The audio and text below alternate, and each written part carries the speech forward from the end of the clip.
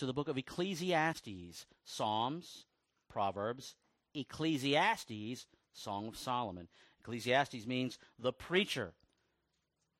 And whether or not Solomon wrote it is really immaterial to the point that it's making about God. And there's a lot in there that isn't stuff to follow. It's stuff to realize. It's stuff to realize that, I say, Solomon had everything going for him, and he tried everything and still realized without God it is just chasing the wind, as it were. But if you would stand for the reading of the Word, the book of Ecclesiastes, when the preacher is about to preach, Jesus preached through me, chapter 4, verses 4 through 6. And we'll call today's message, Ghost in the Glass. Then I saw that all toil and all skill in work come from a man's envy of his neighbor. This also is vanity and striving after wind. The fool folds his hands and eats his own flesh. Better is a handful of quietness than 2 hands full of toil and a striving after wind. Father, through this word, by your Spirit, in the name of Jesus, let us see how dark sin really is, how pervasive it really is, how powerful it really is, that we might see the light of the gospel and how wonderful, incredible, merciful, and graceful it really is. Lord, that we might know the measure of your love. We must be brought down to know the depths of our depravity so that we can look up and see the heights of your love and know that measure. Help us this day, Lord, and not only for conversion and conviction, but also to glory in your grace and to grow in your grace, that those things that we could not tackle, we could not defeat, we have no power against, you easily took care of all that. And now, having received that, we live as you would have us, to follow you as an act of worship. Help us worship you today through your word, in the power of your Spirit, to the glory of the Father, Son, and the Spirit. In Jesus' name we pray, amen, and you may be seated. What a strange title, Ghost in the Glass. Let me start by saying you've probably heard that idea. People say, is the glass half full or half empty? Okay? So you can think of that as we show you how this text and this idea fits with that. But let me say this. Ghosts are real. Now, will that arrest your attention? Ghosts are real. But I'm not talking about apparitions or paranormal activity. I'm talking about something that's very normal, abundantly sinful, especially harmful, but not so easily detectable. I'm talking about a particular ghost, and most everyone believes that this ghost is real. People talk about it all the time, about other people. But almost everyone denies that this ghost is real when it is lurking in their own life. And what is this ghost that I speak of? It is the ghost, we saw it in our text, and we'll get to our text. It's the ghost of envy. Envy is a sinful reaction to lacking something, especially when it's something enjoyed by someone else. Envy is a powerful, destructive sin. And I say envy is a ghost because while the results of envy can be apparent, envy itself can be almost invisible. People don't know that it's envy making the impact. They think it's something else. They think it's someone else. They are being affected by it, but they don't even realize that it's envy causing those consequences. You know something's there, but you don't know what it is. You can be experiencing envy, and it's stealing your joy, crushing your peace, and creating and increasing discontent. And it might be destroying you, and yet you might not even know that envy is the problem. This is what envy looks like. You're seeing your world as a half-empty glass. And you're always lacking your desires. You're not getting what you want. And anything you do get is colored by it. Yeah, but I don't have this other thing. Yeah, I won all this money, but think of all the taxes I got to pay. Well, you gave me this new car, but someone else got a better car. Right? It's as if envy is eating away at you, and no matter how full you get, you're still half empty. It just keeps draining and draining and draining and draining. And when you look at what others may have, instead of being happy for them, you think, they've got it better than me. And some of the words that I hate most in this life, must be nice. Yes, it must be nice. Oh, that's not got anybody there. It's like you're sad that someone else is blessed. Envy breeds frustration in your life, in your work, in your family, in your church, with your God. Like a ghost, envy turns you into a chronic complainer. Even when your situation is better than someone else's, all you see is what they have that you don't. It might be something material, something relational, positional, whatever. You don't control it, you can't change it, you don't like it, and it makes you burn. Oh yes, it'll make you burn all right. So what happens? You get overly critical, nitpicking, hair-splitting, discontent and disagreeable. You grumble, complain, murmur, covet, spite, snark, and scheme. Envy's gone to seed. Now nothing is good enough, and your list of people keeps growing. You ever had someone like that? And they used to do things and you thought they were cute. Now they're just annoying. Now anything they do is just not good enough. Anything they do is colored with, well, if I would have, well, then you go ahead and do it, brother, sister. And see how much, how many dead bodies you got behind you. That list keeps growing. This has never happened to anybody. Again, it's a ghost. Let's just say it this way. Envy makes you miserable. Envy makes you miserable. As Proverbs 14:30 says, a tranquil heart gives life to the flesh, but envy makes the bones rot. It makes you think others are to blame, and you're actually blaming God. Envy's everywhere. You see it in the movies, on TV, in the newspaper, magazines, online. You experience it with social media, with their carefully curated, everybody's smiling, everybody's happy, and there's one of this kind of person, one of this kind of person. Oh, hey, You can envy when you're on a desert island. You can envy. You can have everything in envy, and we're going to show that. This thing gets down to the core of our being. Again, you experience it in social media, at school, in the workplace, in your family, even amongst friends, and even in the church. Oh, yes, maybe especially in the church. Well, they've got the gospel, but they also have $1 million. Whatever it may be. Yeah. Once we see it, little Stella, that's what happens. We laugh. When we really understand how it is, you're like, this is trivial. But man, we make it terrible. And yet, for the most part, it's invisible to most people like a ghost. Envy can start small and grow. It starts like you wish you had what they had, or you got to do what they got to do. But it turns into you feeling like you're always missing out. Can you hear me? Did you just see the link that I made? You wonder how you got there. This is how. Like you're unappreciated, unnoticed, unwanted by others and even by God.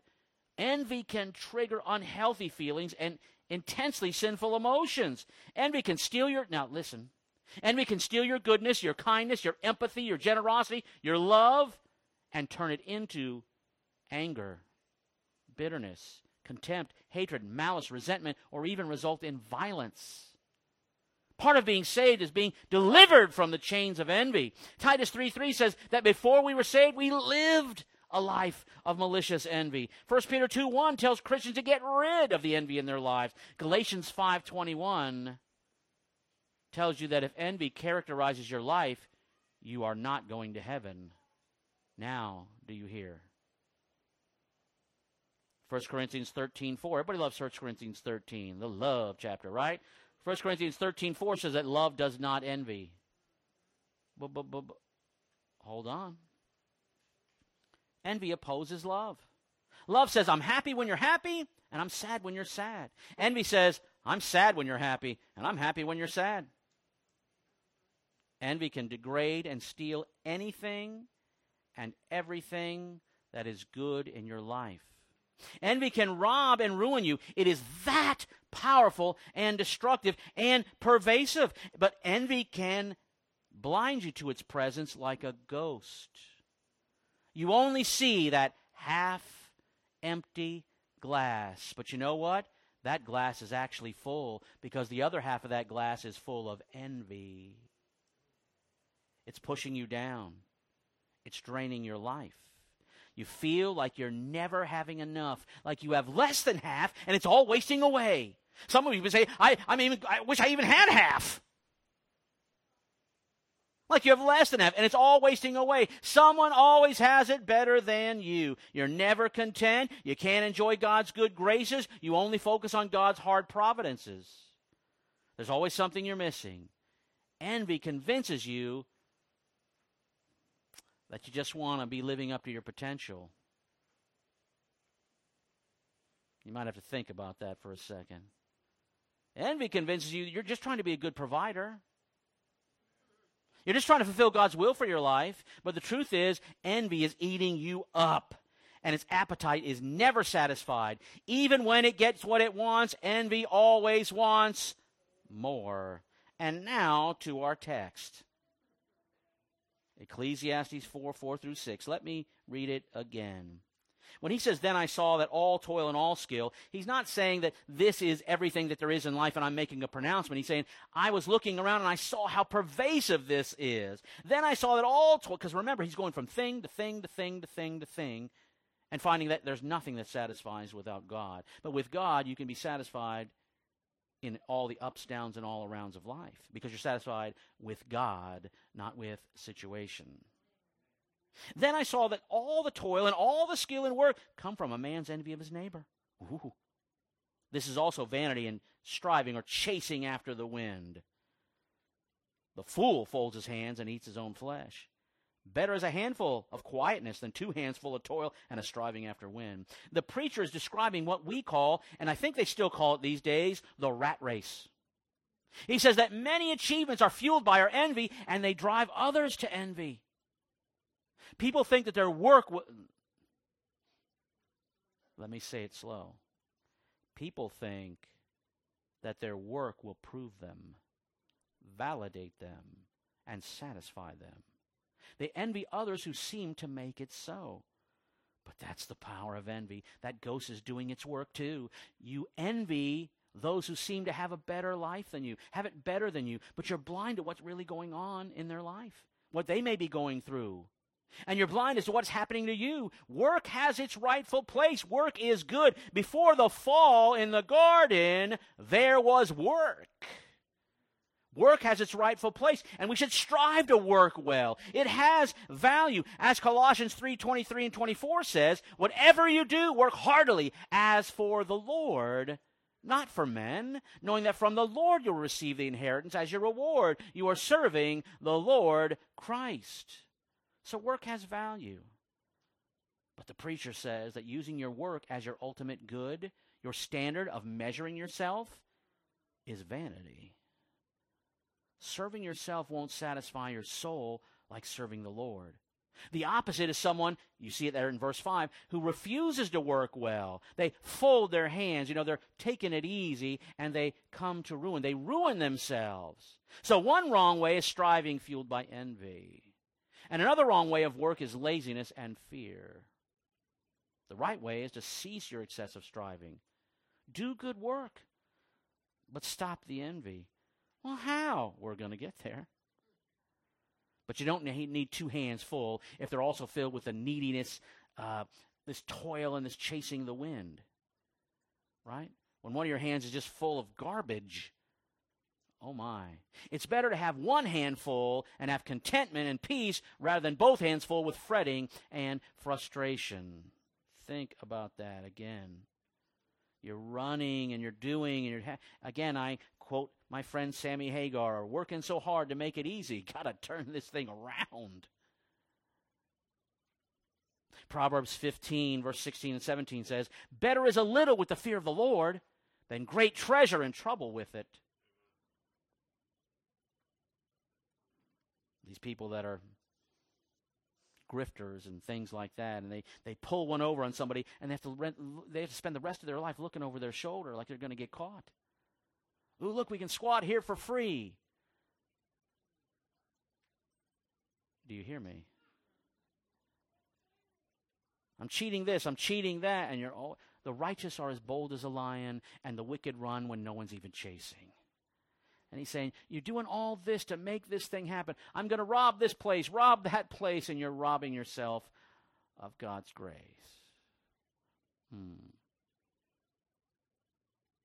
Better is a dinner of herbs where love is than a fattened ox and hatred with it. Proverbs 17:1 says, better is a dry morsel with quiet than a house full of feasting with strife.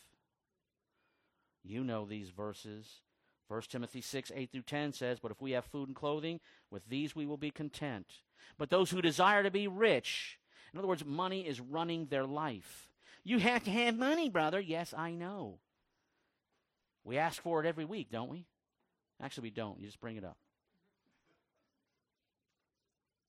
But those who desire, their passion, their fire is to be rich, fall into temptation, into a snare, into many senseless and harmful desires that plunge people into ruin and destruction. For the love of money is a root of all kinds of evils. The love of money is not the root of all evil, but it might as well be. It is through this craving that some have wandered away from the faith and pierced themselves through with many pangs. How about the other side of it? 1 Timothy 6:17-19 says, as for the rich in this present age, see, you can be rich and godly, hallelujah. Charge them not to be haughty, nor to set their hopes on the uncertainty of riches, but on God, who richly provides us with everything to enjoy. Amen. They're to do good. Be rich in good works, and be generous and ready to share. There's a clue. Thus storing up treasure for themselves as a good foundation for the future, so that they may take hold of that which is truly life. You say, well, I don't want to become a Christian, because then you got to do all this stuff. And people say, no, it's a relationship, not a religion. It's a religion. It is a relationship. And yes, you got to do stuff this way and not do stuff that way. I'm not backing off from that. I'm saying that as you see the beauty of God, you want to do it. Well, I don't want to clean the house, but the president's coming over. I'd like to clean the house, please.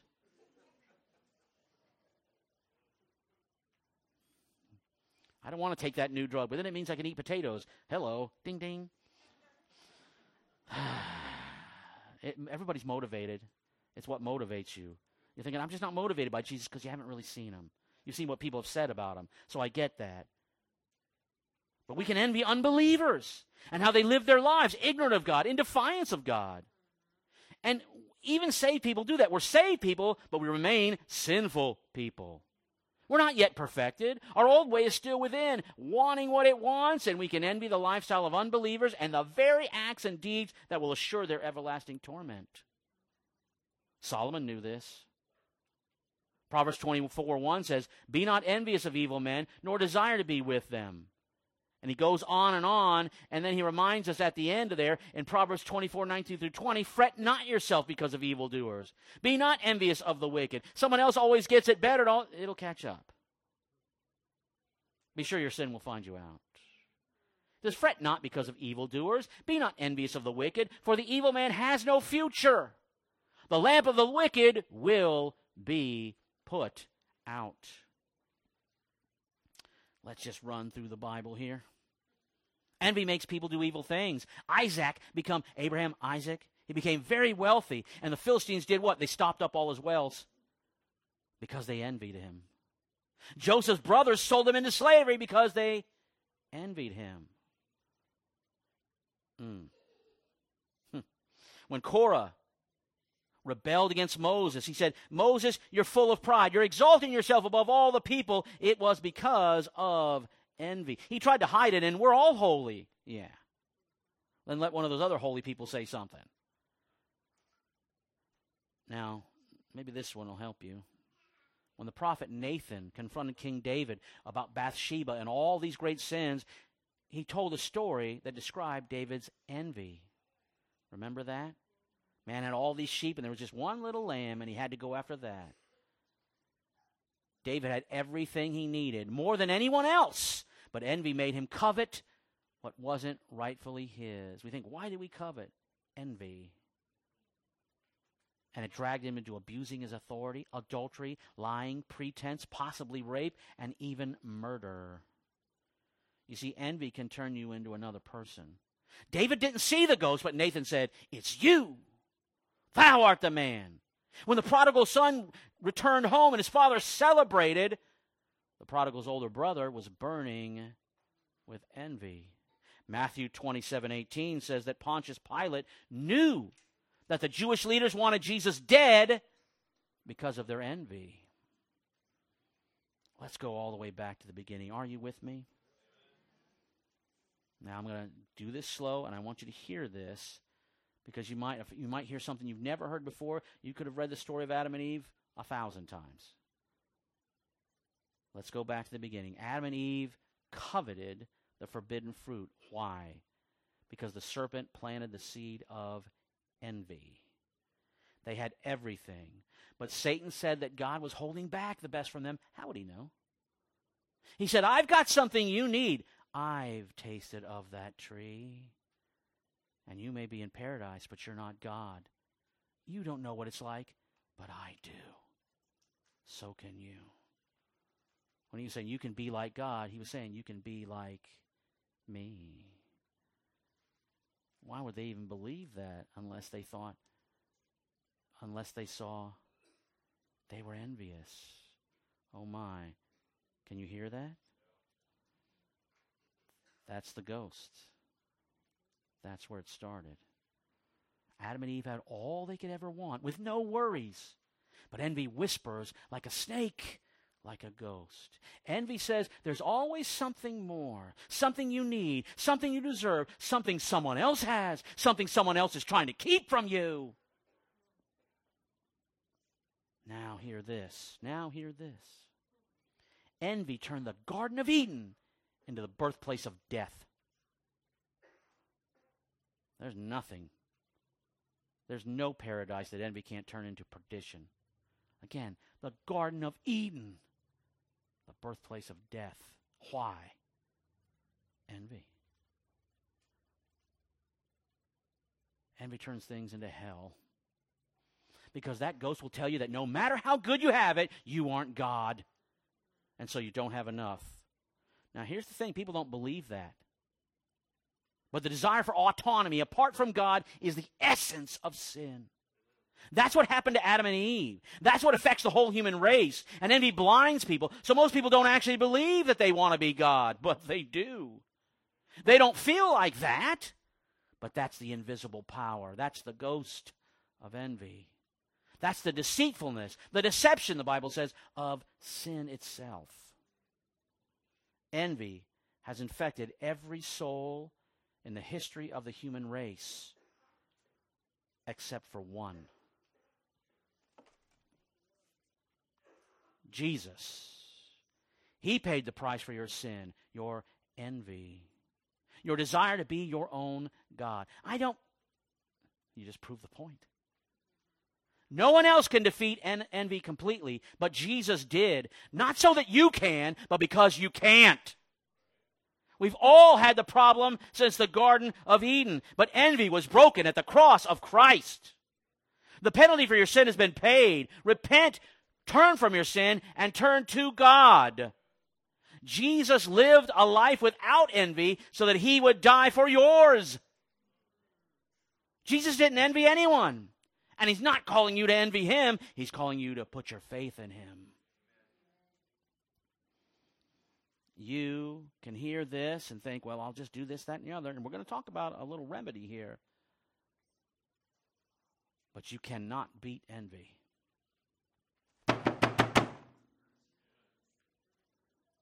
You're being a damned by God fool if you think you can. You cannot fulfill the law of God. You must submit to the gospel of Christ. You can't beat envy. But Jesus can. If you're saved by Jesus, he has paid the penalty for your envy. Be grateful for the gospel. And even though you can't completely rid yourself of envy, if you are saved, you can begin ridding your life of envy by seeding the power of the gospel into your daily life. How? We just said it a minute ago, with gratitude. Gratitude is the ghost killer. Envy only focuses on the glass as half empty. And gratitude can see if the glass is half empty. It's not denying the truth. It's not saying, well, the glass is only half full or whatever, but it doesn't worry about that because gratitude isn't like a glass that's being drained or anything like this. Gratitude is like a glass flowing in a river. It's surrounded by all the water it needs. Even when it's spilled, it's still being filled. You see, we're seeing things the wrong way. Envy sees life as a limited source. There's not enough. I've got to get mine. And it keeps spilling. What am I going to do? I never have enough. I'm thirsty. That's what envy's like. A spoiled little kid. Envy sees life as a limited source, but gratitude sees grace as its source. Again, just floating along, in and out, splashing around, not with a care in the world because it's got what he needs. It's all around. It can share. Why wouldn't it? Got more than you need. God can make your life feel full even with a little. Envy can make your life feel empty even with a lot. Now listen, I know but my feelings. Envy not only sees the glass as half empty, it actually feels the glass being half empty, being emptied. It feels the glass being half empty because it is always getting drained. It looks everywhere else, sees what it doesn't have, and what it does have gets even smaller. It sees what is going on in life, and its glass is being emptied. So now it has to strive even harder, striving, as Solomon said, after the wind, toil. Toil and trouble. It's like a witch. It's like a ghost. It is pushing you down and draining you. But gratitude actually feels also the half fullness because gratitude is always getting filled. Even when it's spilled, it's still getting filled. Which way do you want to live? Humbly grateful or grumbly hateful? Feeling like you're always getting drained or feeling like you're always getting filled? I know what the answer is, but what are you going to do about it? First, you got to be grateful for the gospel. If you don't even know Jesus Christ, that's the hole in your soul. That's what you're missing. It doesn't matter what anybody else is saying about that. You must experience it for yourself. You can't just know it in your head. You have to experience it in your life.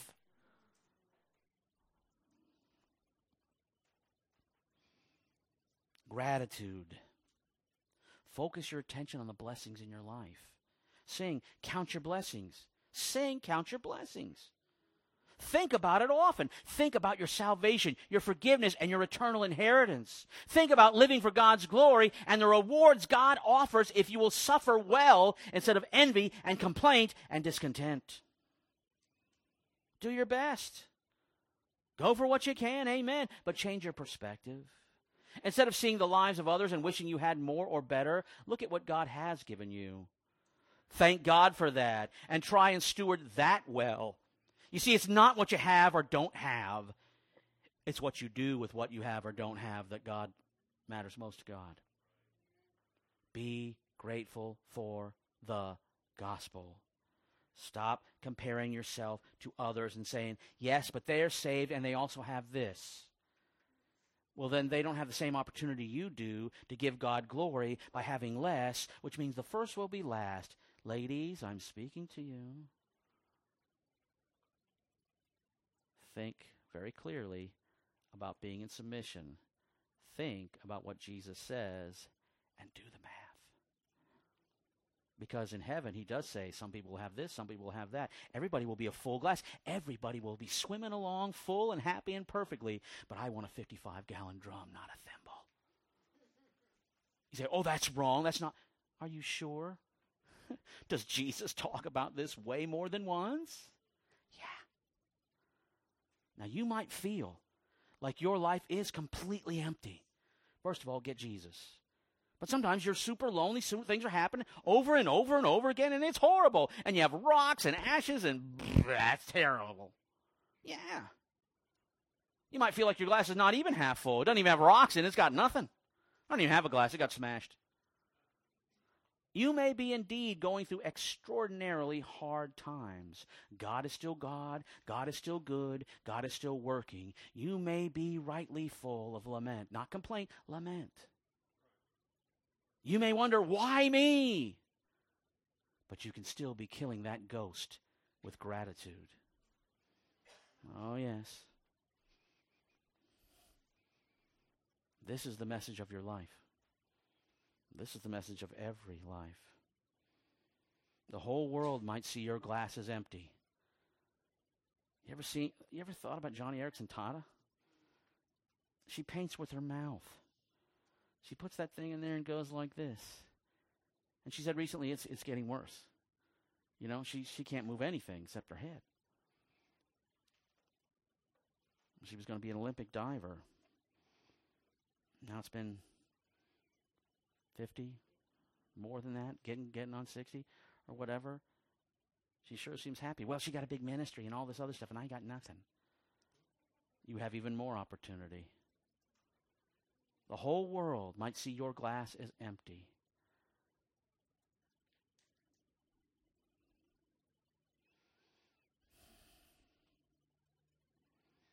You could look at someone losing their mind, and they have to now be in a place, and you said, how could the gospel be true?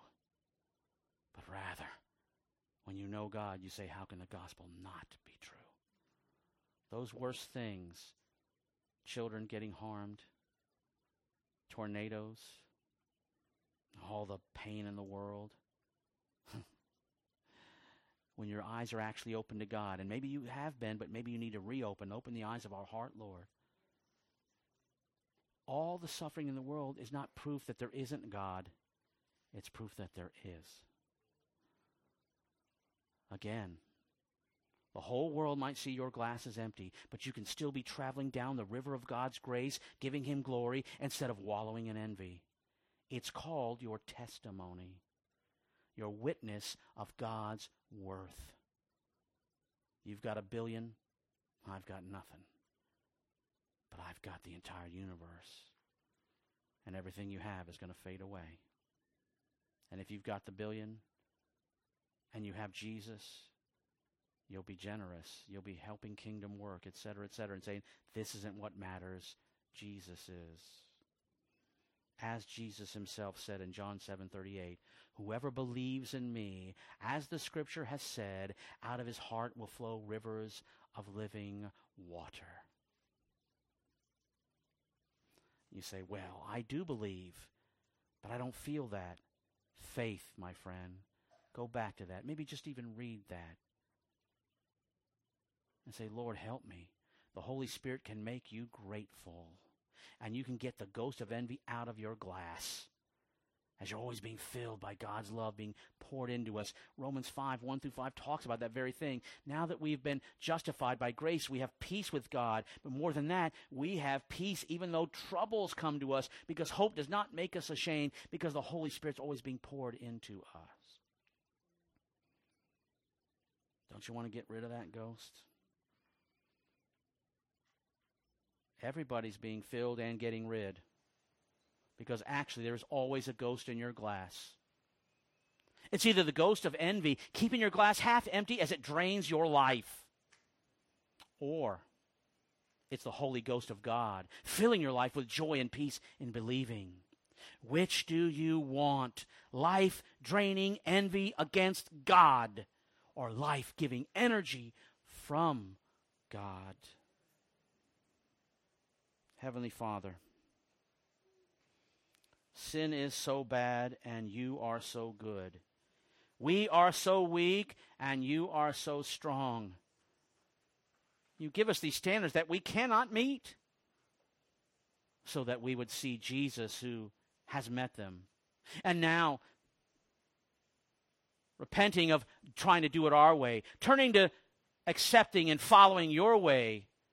We still won't do this perfectly, but we can do it purposefully as you empower us to show us that our lives can begin to change, so that we would believe even more of how they are going to be fully when you return, as acts of worship for your glory. Even so, we say, come, Lord Jesus, in your name we pray. Amen.